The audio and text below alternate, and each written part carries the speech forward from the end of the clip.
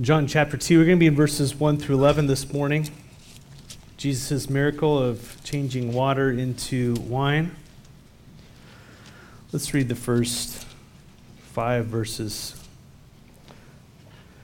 On the third day, there was a wedding at Cana in Galilee, and the mother of Jesus was there. Jesus also was invited to the wedding with his disciples. And when the wine ran out, the mother of Jesus said to him, "They have no wine." And Jesus said to her, "Woman, what does this have to do with me? My hour is not yet come." And his mother said to the servants, "Do whatever he tells you." And then Jesus proceeds to go ahead and change water into wine, the first of many signs that he performed. Let's pray real quickly. Lord, we come before your throne this morning, and there's so many things that are pressing in this life of ours, God, and yet the most important thing is to be at your feet and to worship and to hear from you. And so, Lord, your word is here before us and your spirit is among us. And we ask, Lord, that you would give your church, give your bride ears to hear what the Spirit is saying to the church. Lord, I just confess quite often I am always looking for what applies to my life and how this can make my life better and all this stuff. And sometimes it's just knowing about you and who you are and what you're like that changes my life. And it's what I need. So I pray this morning. I know there's many who are seeking specific answers to things. I pray by your Spirit you would speak to them, but most importantly, I pray that we would have ears to hear beyond our needs into what you're actually saying. And I pray this in the name of Jesus. Amen. The Apostle John, later in his gospel, in chapter 20, verse 30, says, Jesus did many other signs in the presence of his disciples, which are not written in this book. But these are written so that you may believe that Jesus is the Christ, the Son of God, and that by believing you may have life in his name. The Bible is exclusive in that there is no other way to have eternal life except through Jesus Christ. He alone has life. There is no other way. There is no other truth. There is no other life. He is it. It's exclusive. It is a very narrow path. And for those who say, well, that's narrow-minded, absolutely. It's exclusive. It goes through the cross, through the person of Jesus Christ. But let me say that invitation is open to the world, that anyone who would believe upon his name, he opens with welcome and a whole heart towards you. And so John's line of reasoning in writing this book, beginning in chapter 1, is that he is making the case that Jesus is the Christ. It's very important because John says, if you don't believe that he's the Christ, if you don't believe who he says he is, you don't have his life. That is so important to know. You have to believe upon Jesus Christ, not just believing that he exists, but actually believing who he claims to be, what he actually has done on your behalf, that he is God in the flesh, that he actually died on your behalf. And the Holy Spirit illuminates that in our hearts in the faith we have is placed in Christ, trusting in him wholly to save us. And that is how we are born again, a total work of God's grace in our lives. And so John's line of reasoning is to lay out the case for us as we go through the book of John, that we would know with certainty that Jesus is actually who he claimed to be. And that begins with eyewitnesses, personal interaction with Jesus Christ. They didn't have YouTube, they didn't have video cameras, they didn't have all that stuff. They had eyewitness accounts. How many of you know what happened in let's say the Civil War? Very few photographs were taken. How do you know what happened? How do you know it's true? How do you know those people were real?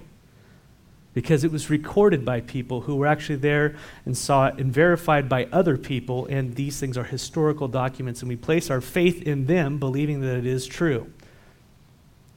It's interesting as being a pastor is one of the things that as I run into naysayers, people who just don't believe the Bible, and I've been on the other side of this, by the way, I think many of you have been as well, if not you aren't this morning, is that, the Bible is untrustworthy. People, it was written and it's been rewritten, it's been edited and messed up. And let me ask you, how do you know that? Have you studied it? Have you read it? Have you sought it out? Have you looked at historical documents? Have you figured out how we actually get history? How we verify something's true? Is Homer's Iliad fake? Is it real? We have more historical documents and manuscripts and stuff that make up the New Testament, people writing and quoting the New Testament that make up, let's say, the New Testament or even the Old Scriptures, than we do Homer's Iliad. We have way more, 25,000 to 4,000 or something like that, I'm roughly estimating. What I'm saying is that these are historical accounts of real people. They talk about real geography, real people, real times, real seasons, real places, real culture. This is real. And if Jesus is truly who these people say he is, we've got to reckon in our hearts, what do we do with Jesus? If he truly did these miracles, if he truly rose from the dead, and it's not just some fictitious thing, then we have a reckoning in our heart because he is the Son of God, he is the way, he is the truth, he is the life. We will stand before him. But he wants us to stand before him now. Now, so he can grant us mercy and forgiveness rather than at the judgment seat. He came to Jerusalem the first time on a donkey, a symbol of peace. He's coming back on a war horse. Now is the day. And John is saying it all funnels down to this. Your life, your world, the things that you're building, all this stuff, it's going to funnel down to you in Jesus Christ. Do you believe? Or do you not? And those are the sheep who believe, and the ones who do not are the goats. And Jesus has some things to say about those people in Matthew 25, which I encourage you to read. And so John's line of reasoning is to begin to tell us the people who would become his witnesses, how they came to believe. And so he begins first by introducing us in the first few verses to the eternal Word, who is the light in whom is life. He's the light of men. And that eternal Word, God, who existed from all eternity, became flesh, entered our time, our space, where we are, and dwelt among us. God, eternal Spirit, became creation, became a man, and dwelt among us. That's what happened. And then we're introduced to John the Baptist. John the Baptist, the one who was sent to prepare Israel for the coming Messiah. And John declares to them, "Behold, the Lamb of God who takes away the sins of the world." So John testifies that not only is he the eternal God, he is the light, but he also says he's the Lamb. And we would know that that means that he was sacrificed for our sins. He would be sacrificed for our sins, the Lamb of God. And then as John has baptized Jesus, Jesus comes walking in and he says to his disciples, John had disciples, John the Baptist, he says, "Hey, behold the Lamb of God." And they started following him. And after a day, Andrew, and what we think is also probably John, the writer of this gospel, they spend a day with Jesus. And after that day, they're convinced in their heart that he is the Christ and the Messiah. Very fascinating there. And so Andrew then goes to his brother Peter. And we see that in verse 41, and he declares to his brother Peter, "Hey, we found the Messiah. I hung out with him for a day, and this is what happened. This is who he was." It doesn't record what that conversation was, but he declares his testimony, because that's John's point. We found the Messiah. And then, as Peter is brought to Jesus by Andrew, guess what happens? Peter has an encounter with Jesus. And we read in a different gospel, in Matthew chapter 16, verse 16, we read where Peter declares to Jesus, "You are the Messiah, the Son of the living God." And then Jesus goes to Galilee and picks up Philip. Philip is there, and Philip goes to his friend Nathanael. Nathanael in verse 44, he says to him, hey, we found the one Moses was writing about in the law, and to whom the prophets also wrote, Jesus of Nazareth. We found Jesus. He's from Nazareth. And Nathanael goes, Nazareth? Yeah, right. Nothing good comes out of Nazareth. And then Philip does the best thing, says, come and see. As he approaches, Jesus says to Nathanael where he was, what he was doing, and what kind of person he was. He just reads his heart as Jesus does, which is amazing. And Nathanael comes to face, and Nathanael in verse 49 says, Rabbi, you are the Son of God. You are the King of Israel. You see the logic there of what's going on? Verse after verse, person after person, they're just declaring, man, you are the Messiah. They run into Jesus and they find out he is like no other. And any of you, by the grace of God, who have run into Jesus Christ, his Holy Spirit, he is like none other. He changes your world. He turns you upside down. He reads you inside out. He exposes your sin and then cleanses you as you call out. And you're never the same. You have his life. It's beautiful. How good, how holy, how pure, how awesome, how radiant. And you just follow him all the days of your life. And you know that like you're just like Peter, oh God, depart from me, I'm a wretched man. You know, you have that aspect, and yet Jesus grabs you and pulls you closer to him as you walk this life. And then you realize when you've been walking with him year after year after year, actually the depths of what he saved you from. How actually truly sinful you've been. You know, I mean, the Lord is just so good. And so he is like none other. He is the Messiah and the King of Israel. And so John the Apostle recording for us how the disciples would become the main witnesses of Jesus' life and testimony. Those disciples would become the apostles, how they came to believe that Jesus is Son of God. And this is John's logic, that through their witness, we might believe their testimony that he is who he says he is.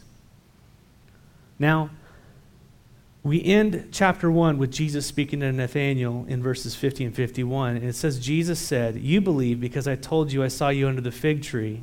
You're going to see greater things than these. And he goes on. He says, and then he added, very truly, you will see heaven and open and the angels of God ascending and descending on the Son of Man. In other words, Nathanael, you haven't seen anything yet. You think because I know who you are and where you were, that that's the end of what's coming? You are going to watch amazing things unfold. You're going to see God's intervention through me like you've never seen anything before. And that is what the ministry of being a disciple, walking with Jesus was. John says later in chapter 21, he says, listen, I can't contain all the things that Jesus did. He says, I suppose all the books in the world couldn't contain all the things that Jesus did. I'm just giving you a logical line of reasoning so you'll just get a snapshot of who he was. I mean, it was so astounding. It's as if a God came and landed on earth and started working among us. Because he did. Hopefully that clicked in our Marvel world. Crying out loud. Things we believe and go, oh yeah, me too. And so in chapter 2, it switches from not only from the personal witness, but now to the miracles, the actual signs that Jesus would give, that he is who he says he was. John lays out 7 for him, 7 in his gospel, but we'll get there when we get there. But on the third day, there was a wedding, chapter 2, at Cana in Galilee, and the mother of Jesus was there. Jesus also was invited to the wedding with his disciples. Cana was a very small town in the northern region of Israel. It was around 9 miles north of Nazareth. And if you don't know where Nazareth is, then we've got problems. So it's just, it's in the northern part of the state, right? And we know actually from John 21, 2, that Nathanael, who's also called Bartholomew, he was from Cana. And so already someone who came to the Lord and believed in him was from Cana.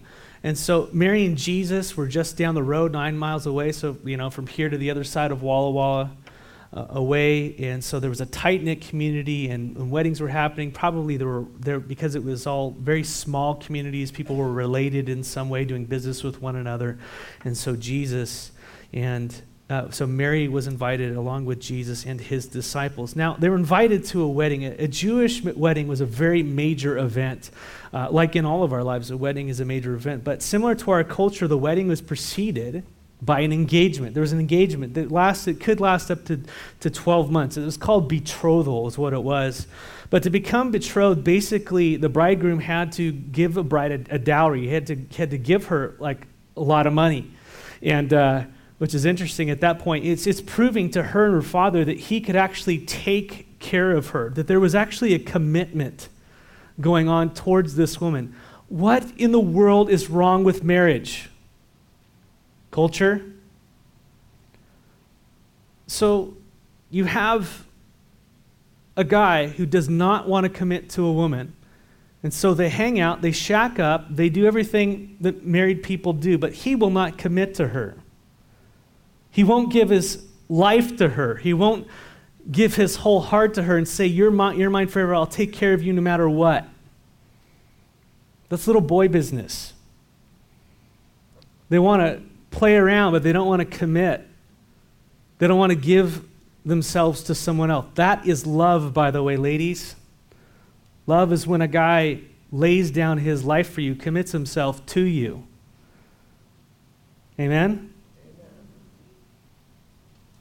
And I've heard it. I've heard the excuses as a pastor. Oh, we don't need to do a wedding ceremony. We're committed to one another. Whatever. No, you're not. What's your word against mine? It's like, well, I'll take a legal document. I want a public confession. I want an absolute declaration that this is the woman. I've had it in situations where people won't do it because of money reasons. It's just cheaper for us not to do that. That's wrong. Suffer together. It's marriage. Commit. Marriage is God's institution. And it's not between a man and a man or a woman and a woman. It is between a man and a woman. That's Genesis 1. It is who the Creator says it is. Now, that's not saying that we don't mess it up. Of course we mess it up. But God's ideal is the best, that we would come together as husband and wife and be committed to each other for life. By the way, kids need a mom and a dad in a home. That's the way God designed it. Mom and dad and authority. And believe me, I know, I come from a divorced home, the whole situation. I understand. Life is difficult, things happen. But I'm talking about God's ideal. Commitment. Young men, older men who've been married for a long time, commit, recommit, stay committed.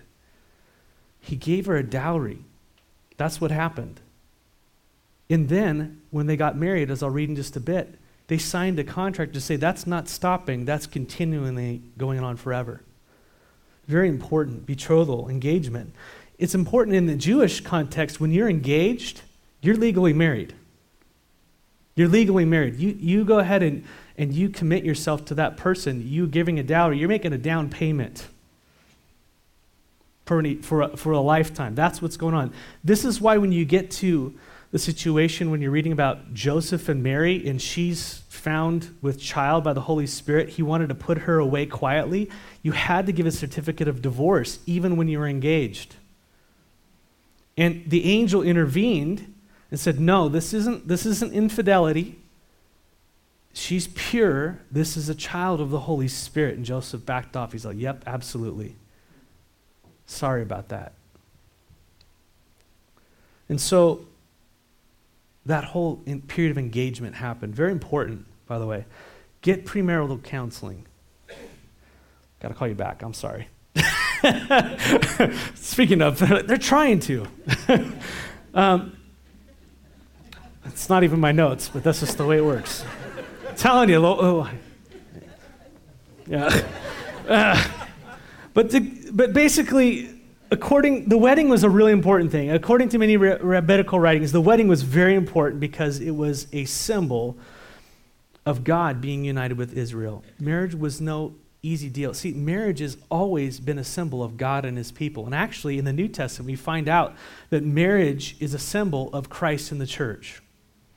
That's what it's all about. Marriage is a picture, not a picture of what we want and what we get and how to make me buy my own island and all this weird stuff that we get into.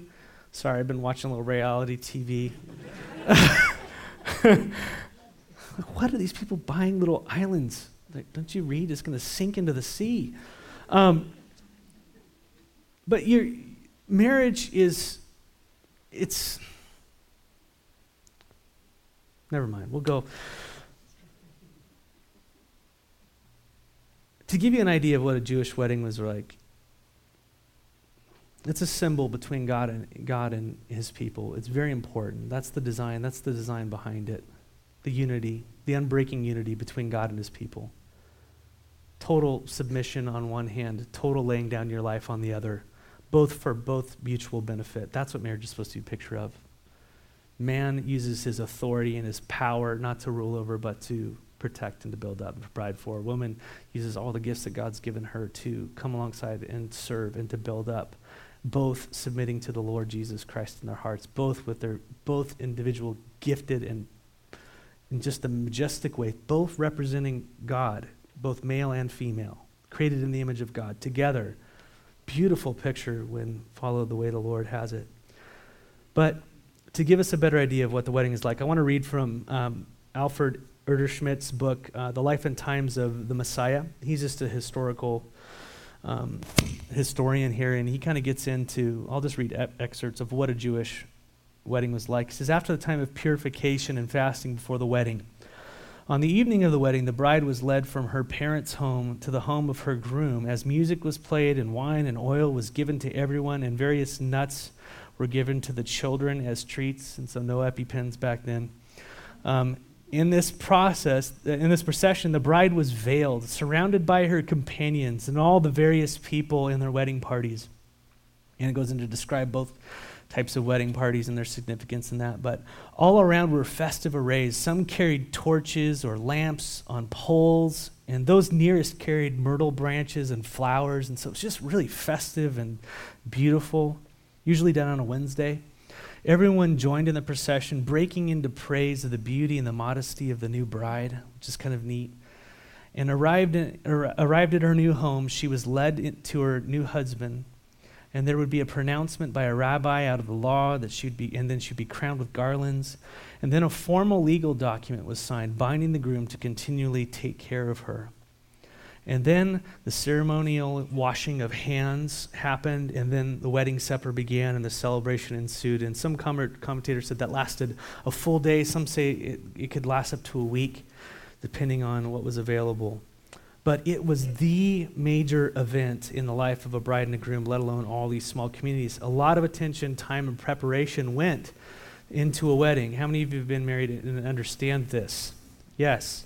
And so here everybody was. The procession had happened.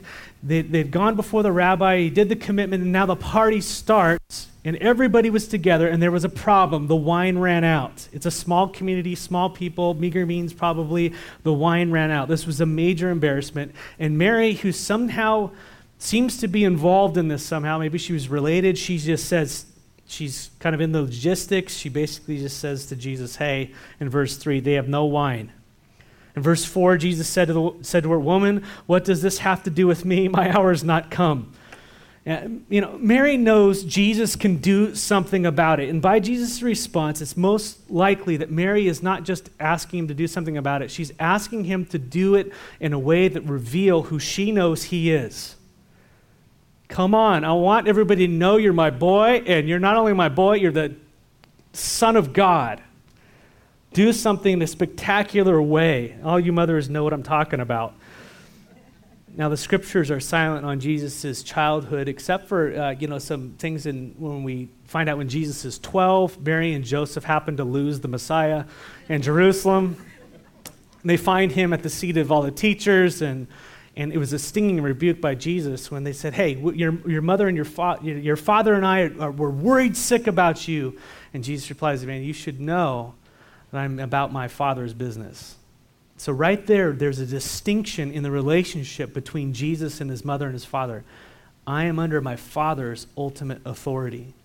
And this only gets developed further, and I want to show you this. The Apocrypha, by the way, which is a bunch of writings that are intertestamental between the Old Testament and the New Testament period. They'll be in the Catholic Bible. But the Apocrypha tells stories of Jesus healing little birds and things like that. But John tells us in verse 11, if you just skip down to verse 11 in your Bibles, he says this is the first of many signs. This is the first. So disregard all the Apocrypha. It seems that Joseph is most likely dead at this point, and so Mary would have relied upon Jesus as the firstborn male. And so Mary, knowing who Jesus was from birth, having divine intervention from angels, knowing all these things, she goes to Jesus to fix it. Wise woman. And at first glance, Jesus' response to his mother, doesn't it seem a little rude? Mother, woman. He doesn't say mother, he says woman. What does this have to do with me? Now, Jesus is not being disrespectful, but he's not being affectionate either, is he? In John 19:26 through 27, as Jesus is dying on the cross, Jesus uses this same term. And it says there, when Jesus saw his mother and the disciple whom he loved, that would be John the Apostle, standing nearby, he said to his mother, "Woman, behold your son." And then he said to his disciple, "Behold your mother." And from that hour, the disciple took her to his own home. It seems that when Jesus started his earthly ministry, that his relationship with his mother and her authority over his life came to an end. It says in Luke 8:20 through 21, as he was told, Jesus is teaching in a house. He says, "Your mothers and brothers are standing outside desiring to see you." But he answered them, "My mother and my brothers are those who hear the words of God and do it." Isn't that cutting? I'm like, Jesus, what are you, this is your mother and your brother. Show respect. It tells you there's a higher authority, something that separated Jesus. When he started his ministry, it was his Father's will that must be done. That doesn't mean he didn't love and respect his mother, but he wasn't an ordinary boy. He was the Son of God. It seems that this happened. And so the term mother is now woman that Jesus uses, a respectful term. And Jesus was a man, but he was God, and he submitted to the will of the Father, which sometimes contradicted the will of the mother. And you'll find that as you get older, by the way.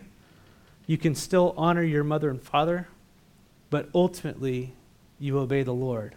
Amen? So Jesus says, "Woman," the equivalent of "ma'am," what does this have to do with me? My hour is not yet come. Mary's asking Jesus to do something supernatural. Reveal who you are. You are super awesome. I know you are. There was never a problem with you as a child. It was always these other little kids that God gave me. Could you imagine being Jesus and these other brothers? Oh, that's bad. It's kind of like Joseph and his brothers, right? That's what it's a foreshadowing, right? Jesus says the same thing. Interestingly enough, he says, Mary's asking Jesus to do something. He says, "Man, my hour hasn't come yet." Now, what does that mean? Bear with me for a second. Jesus says the same thing in John 7:3 through 7. Interesting enough, Jesus' brothers are talking to Jesus then. Mary's sons, through Joseph, said to Jesus, starting in verses 3 through 7 of John 7, he says, "Leave here and go to Judea, that your disciples also may see the works you are doing. For no one works in secret if he seeks to be known openly." You need to get a PR campaign going on here. If you do these things, show yourself to the world. That was their motivation. Show yourself to the world. Use your power to reveal who you are. Fall off the temple, and angels will grab you. Turn this stuff into stone. Meet your needs. Do these things. And what is reveal who you are, Jesus, but verse 5 says, "For not even his brothers believed in him." It's very important. They wanted signs. Signs does not equal faith. Very important. Signs does not equal faith. Jesus said to him, "My time has not yet come, but your time is always here. The world cannot hate you, but it hates me because I testify about it that its works are evil. You go up to the feast. I'm not going up to this feast, for my time has not yet fully come." He keeps saying, "My time hasn't come yet. My time hasn't come yet." So Jesus is reiterating doing signs and wonders for those who want to be dazzled. I'm not going to do it. I find it interesting. Jesus resisted doing signs and wonders for the sake of doing signs and wonders. was all about his Father's will. In Matthew 16, he runs into the Pharisees and the Sadducees who said, hey, give us a sign from heaven. On what authority are you doing all these things? Give us a sign from heaven. Not your ordinary casting out demons, not healing people, not raising the dead. I want a sign from heaven. I want something to part in, like, it's got to be bigger. That's what the Pharisees were basically saying. We want an Old Testament call down fire sign. And Jesus says, you can't even interpret the signs of the seasons, of what's going on around you right now. You think you're going to interpret that? And Jesus says in verse 4, an evil and adulterous generation seeks for a sign, but no sign will be given to it except for the sign of Jonah. And so he left them and departed. What does that mean? And we're going to unpack this. Jesus would not give them a sign except for the sign of Jonah. We know Jonah spent 3 nights in the belly of a whale. And then he was spit up on shore to go and then minister and save a whole people. The picture of Jonah is Jesus would die, and 3 days later he would rise again. That is the sign that he's giving people. The resurrection, the death and the resurrection of Jesus Christ. In John 17, the night Jesus was betrayed, Jesus said in verses 1 through 5, notice I'm quoting through John here. He says, Father, guess what? The hour has come. He's in the upper room. Judas has left. He's being betrayed at the moment. They're going to come get him in a couple hours. And Jesus is praying. He says, the hour has come. It's not how you run a PR campaign. It's not lights and dazzle. He was taken away in the middle of the night where no one saw it. He was tried. He was silent. He was let out, whipped, beat, bruised, crucified, dead, buried. He said, the hour has come. That's why I came. This is the sign, my death. He knew it the whole time. He was going to the cross, and he was going to be raised to glory. The hour of humiliation and glorification, that's the Father's will, not man's. Jesus said, my hour has not come yet. I can't do what you're asking, Mary. The way you want me to do it, it's not in God's plan. This isn't the time and the way for that reason. And I love Mary's response, like a good Jewish mother. Verse 5, his mother said to servants, do whatever he tells you. He's going to do it. Now, she knew from what he was saying is, I can't do it in that way, but I'm going to go ahead and do this. It is the Father's will to do it. There was some kind of dialogue going on there. Got to love that. And so now verse 6. Now there were 6 stone water jars, and therefore the Jewish rites of purification, each holding 20 to 30 gallons. And so they'd have these giant water jars full of water, and people would get not to wash their hands. This is for purification. Their hands are already clean. They would dip their hands in, they'd raise them up, the water would come off the sides, and it was just a sign of spiritual cleansing is what it is. It's a sign of being spiritually clean to engage with fellowship with other believers and all these types of things, other covenant believers back then, right? And so they were empty. And Jesus said to the servants, these water jars, fill them up with water. And they filled them up to the brim. And so that's between 120 and 180 gallons of water. That's how much water was going on there. Verse 8, and he said to them, now draw some out and take it to the master of the feast. And so they took it. When the master of the feast tasted the water, now become wine, and did not know where it came from, though the servants who had drawn the water knew. Notice Jesus did it in that way. So now not everybody would know, but those specific people. The master of the feast called the bridegroom. And he said to him, everyone serves the good wine first, and when the people have drunk freely, then the poor wine, but you have kept the good wine until now.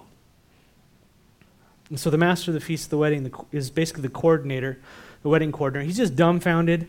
What's going on was not the norm at a wedding. You know, you put out the best wine first while everybody's paying attention, and then you bring out the $2 chuck, right? That's kind of what's going on. But the latter wine is better than the first, he says. And so now I have to say real quickly that some Christians take this verse as a means to justify getting drunk. Jesus' first miracle was, well, I'm a pastor. I've heard this over and over again. The justification that we have, I guess, is Jesus' first miracle is turning water into wine. So obviously they drank wine in those days. It's fine to drink wine. And then it goes on, and they'll say like, hey, God created weed, so obviously he's endorsing smoking it. This verse is not teaching you about being okay to drink and get drunk. The creation story is not about, hey, God created weed, smoke it. That's not what he's saying. Right? I hope you guys know that, right? The passage here is not teaching on those things. The purpose is in verse 11. This, the first of his signs, Jesus did at Cana in Galilee and manifested his glory, and his, who? Disciples did what? Believed in him. What's the process that John's been going through? Individuals, and now he's got the whole band together, and they believe in him. Jesus is not doing this so that we understand that he can change water into wine and then a wedding and all this type of stuff. He's just saying he did the miracle, and his disciples saw what happened, and they believed. They're going to be the ones who testify. That's the context of the miracle. God's manifesting his glory to his disciples. To his disciples, to those who believe and would believe. And by the way, water in those days was contaminated, right? And so what do you use to to purify water? Alcohol. And so the ratio was very minute from what historians say. It was 1 to 10 or 3 to 10 or whatever it was. I can't remember the exact ratio, but it was very minute. So it would be enough to kill it and give flavor to the water, but without getting drunk. But our wine today would be considered strong drink. So it's important to know that the Bible does not teach us to be overcome by any substance. Now you're going, hey, you can't drink wine? Of course you can drink wine. You're not under the law. Do not be drunk. Do not be drunk, but be filled with the Holy Spirit. Now I know from smoking a whole lot of pot for 2 years without being sober, confession, you can't smoke a little pot and not be high. Sorry. Pastor knows this. I regret it all. You know what I mean? Our hearts are evil. They'll use whatever it wants to justify whatever actions we want to have. And I've struggled, in my heart to justify things. And so just know this is not what it's teaching about.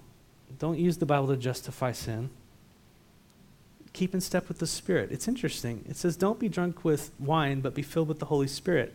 Use that as a principle. Don't let anything overtake you to where the Holy Spirit's not blowing the life. Blowing the life, that's great, Matt.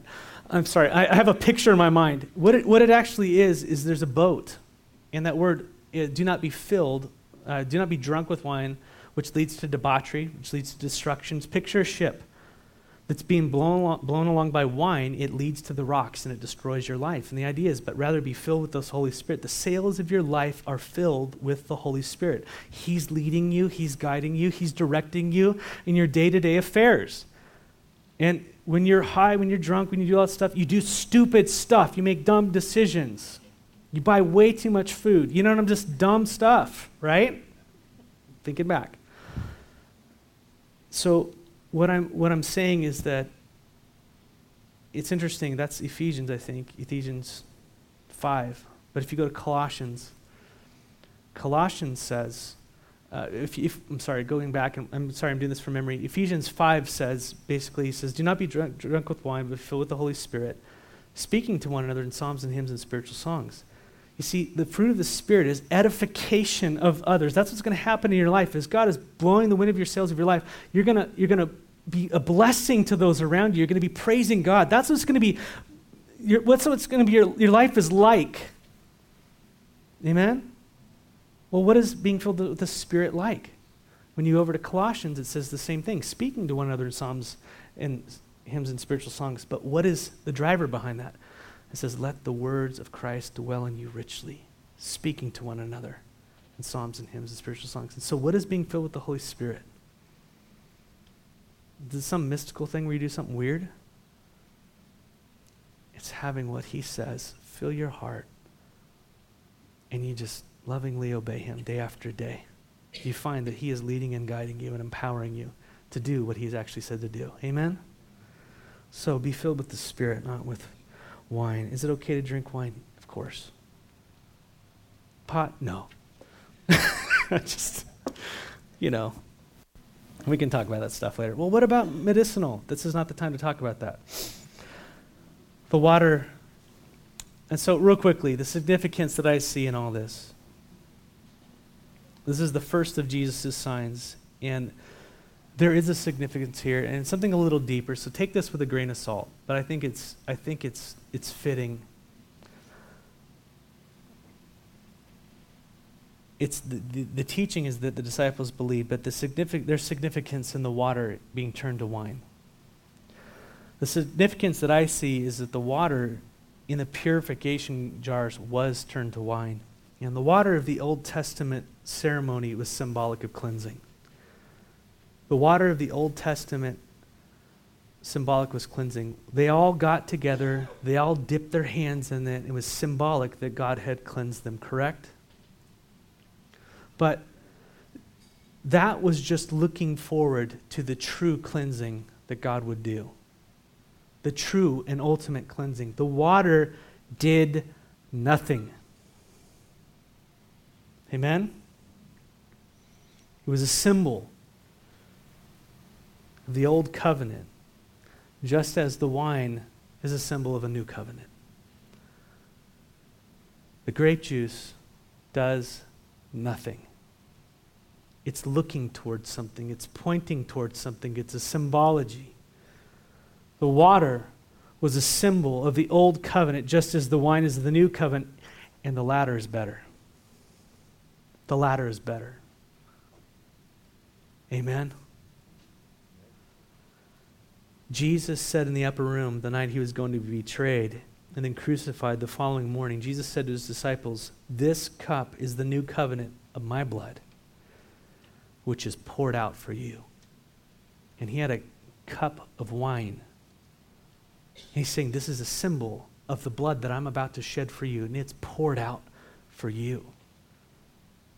Hebrews 9:22 speaks of the significance of blood in God's covenants. It says in 9:22 of Hebrews, "Indeed, under the law, almost everything is purified with blood, and without the shedding of blood, there is no forgiveness of sins." That's brutal. Would you not agree? Isn't that horrific? That if you have sinned, there is no taking away your sin according to God without blood being shed on that behalf, either yours or something else's that has to be innocent. A few verses before that in Hebrews 9:11-12, it says of Christ, "But when Christ appeared as a high priest of the good things that have come, then through the greater and more perfect tent, not made with his hands, that is of this creation, he entered once and for all into the holy place." He himself entered in to the holy place, not by means of the blood of goats and calves, those things that looked forward, but by his own blood. His own blood. Thus securing an eternal redemption. See, the water doesn't cut it. The grape juice doesn't cut it. It points, the bulls and the calves, they don't cut it. They point to the true sacrifice that actually takes away our sin.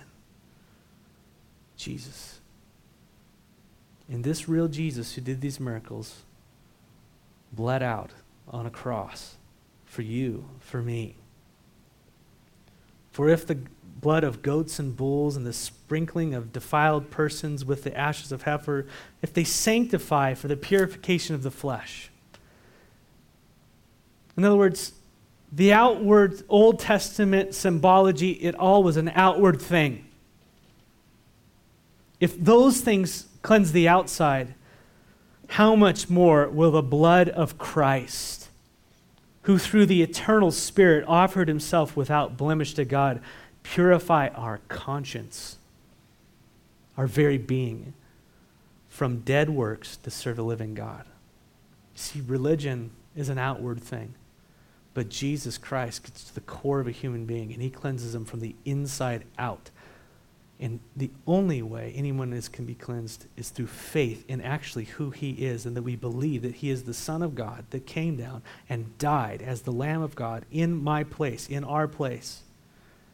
And through faith in him, and that he rose again, my sins are atoned for, they're gone, and his life is now imparted to me, and just as he lives, I live. That's how a person is born again. Faith in Christ. Purified from a dead conscience, purified our conscience from dead works to serve the living God. The Old Testament covenant was a fleshly covenant, cleaning the hands, but the blood of Christ cleanses our conscience. The water and the wine point to the death and resurrection of Jesus Christ, the sign. And that's why I believe the Lord said, let's go ahead and do this. Ultimately, it's looking forward to me and what I will do. So as we end our service, as we close, we'd like to close in communion, a time when believers gather together and we focus on the sacrifice that the Lord has made on our behalf. And let me say that if you are not a believer, this is not for you. But let me say that the invitation is open between you and the Lord Jesus Christ to be forgiven, to receive his salvation, to be changed, to be given his everlasting life. Put your faith in him, and you are welcome to come to the table. Let's remember that miracle that he wrought in our midst, changing our hearts from just a cleansing to sons and daughters of the living God. Amen. Thank you for purifying us, Lord God. Thank you for manifesting your glory among us. And Lord, as you have done these signs, I pray that anyone here who has not believed would believe you now. That you truly did live. You did do these miracles. You were who you said you were, and you are who you say you are. And so, Lord, as we gather in your name, as we close this service, pray there be a sweet time of fellowship between us and you, as we remember your sacrifice and the life that you've given us now in Jesus. Thank you so much. In your name, amen.